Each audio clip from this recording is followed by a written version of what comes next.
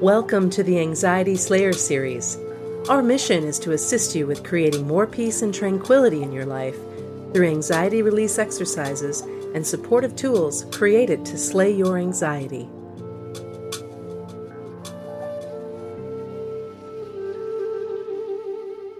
Hello, Ananga. It's lovely to be with you again today for the Anxiety Slayer listener questions. Love that we are receiving so many heartfelt questions and that we can be supportive by answering those questions together in this format.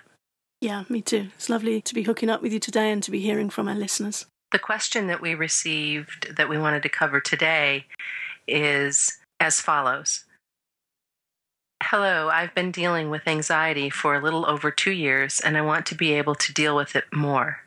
It has been hard for me, and I run or hide from things or people or even travel because of this anxiety. Wow, that really is the overarching feeling of anxiety, isn't it? It is. And it is hard. It's hard when we run or hide from things.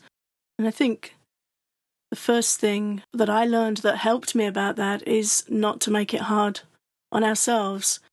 When we're feeling anxious, we're feeling unwell, we're not feeling ourselves, we're not feeling confident and in control and able to deal with things. And if we have a really bad head cold, we'll call off travelling or hanging out with other people sometimes, or if there's something else up with us, then we do shy away from situations when we don't feel well enough to handle them. But it seems that when it's a physical thing, an obviously physical thing, we're okay with that. We don't feel well, we've got those symptoms, so we don't engage and we step back. But when it comes to anxiety or other things that are affecting our mind, we tend to be very hard on ourselves. But actually, is the hardest thing to deal with something when you're anxious and when your mind doesn't feel strong. That's more tough than a head cold. It's more tough than many other physical situations. So it really helped me to learn to be gentle about that. And I have some people around me, some friends, some people that I really admire who will choose to step back from social situations as they're going into the older stage of their life because they find it too much. Sometimes they find travel too much. And sometimes, even though I don't suffer from anxiety anywhere near like I used to when I was young, but I will still step back from travel and social situations if I think they're going to be uncomfortable for me. And it's our right to do so.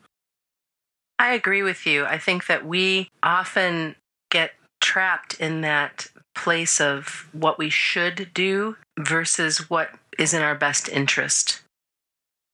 I can empathize with our listener in the way that she sometimes feels like she wants to run and hide from things or people or travel or what have you.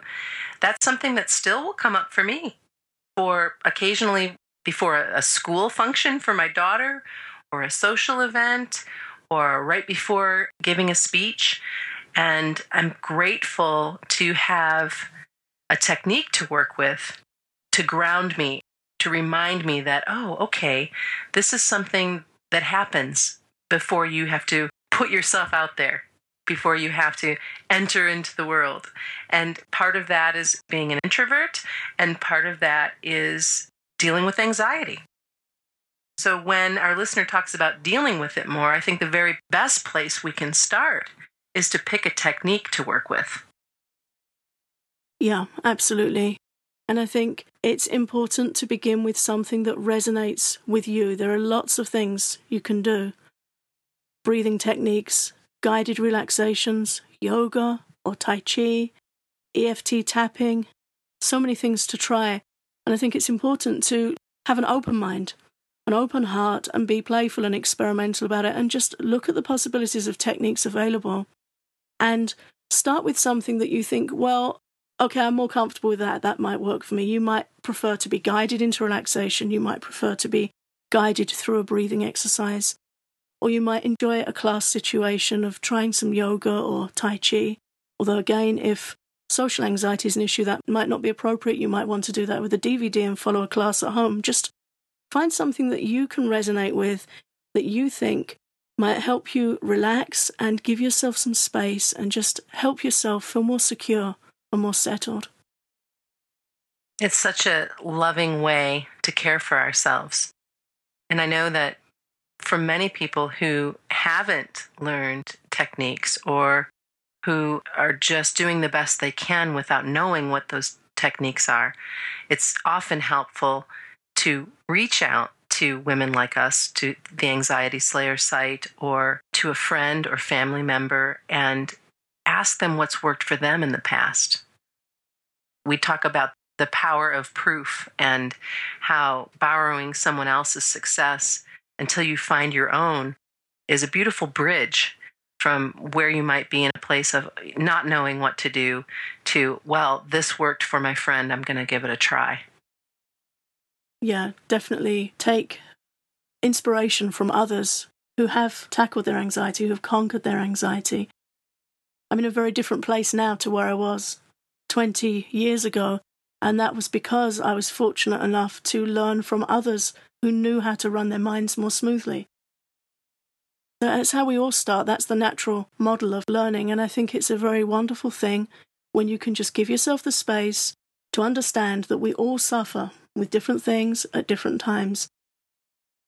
Armed with that knowledge, how are we going to find help now? And it's definitely a very supportive and effective first step is to find somebody who you can resonate with who has tackled that problem and learn from them. And it might be face-to-face. It might be via an audio program from your library or a book or a YouTube video.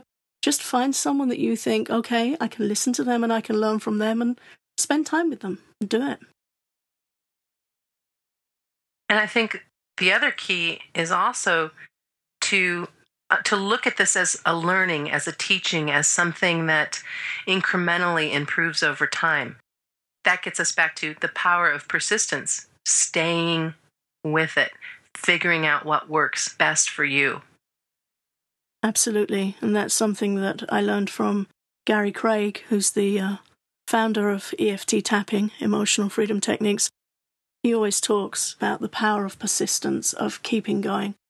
We need to persist. We need to keep applying the techniques that help, and we have to chip away initially.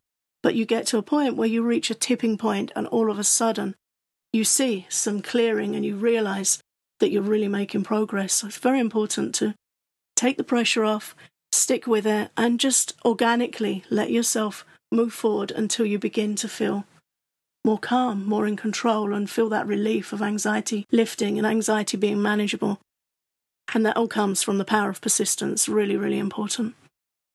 I think this is a perfect time to summarize what we've just covered. Number 1, pick a technique to work with, experiment, find out what is comfortable for you. Number 2, if you feel like you're not really sure what that looks like, the power of proof is incredible. Borrow someone else's success until you find your own.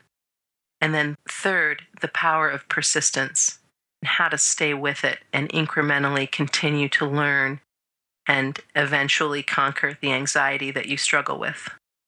Might be worth writing them down, sticking them on your fridge or somewhere prominent or inside your journal. And just keep that with you and know that it's like that for everyone. Sometimes we feel that we've made great progress and then we feel unwell again and there's a challenge, but it doesn't mean we've lost it all. You are allowed to have an off day, but if you keep going, you will come back up again, you will bounce back. And every time you apply these techniques, you build a bit of inner confidence and inner strength in what's going to get you through and what's going to really help you. It's a pleasure to answer listener questions directly, and we hope that you'll continue to send us your questions, and we'll support you in the best way we possibly can. In the meantime, you're welcome to visit Anxiety Slayer at anxietyslayer.com, visit our Slayer store, and you will receive loads of supportive tools to help you feel calm and in control of stress and anxiety. That's why we're here. Thanks so much, Ananga. A pleasure to come together with you again, and I look forward to our next session.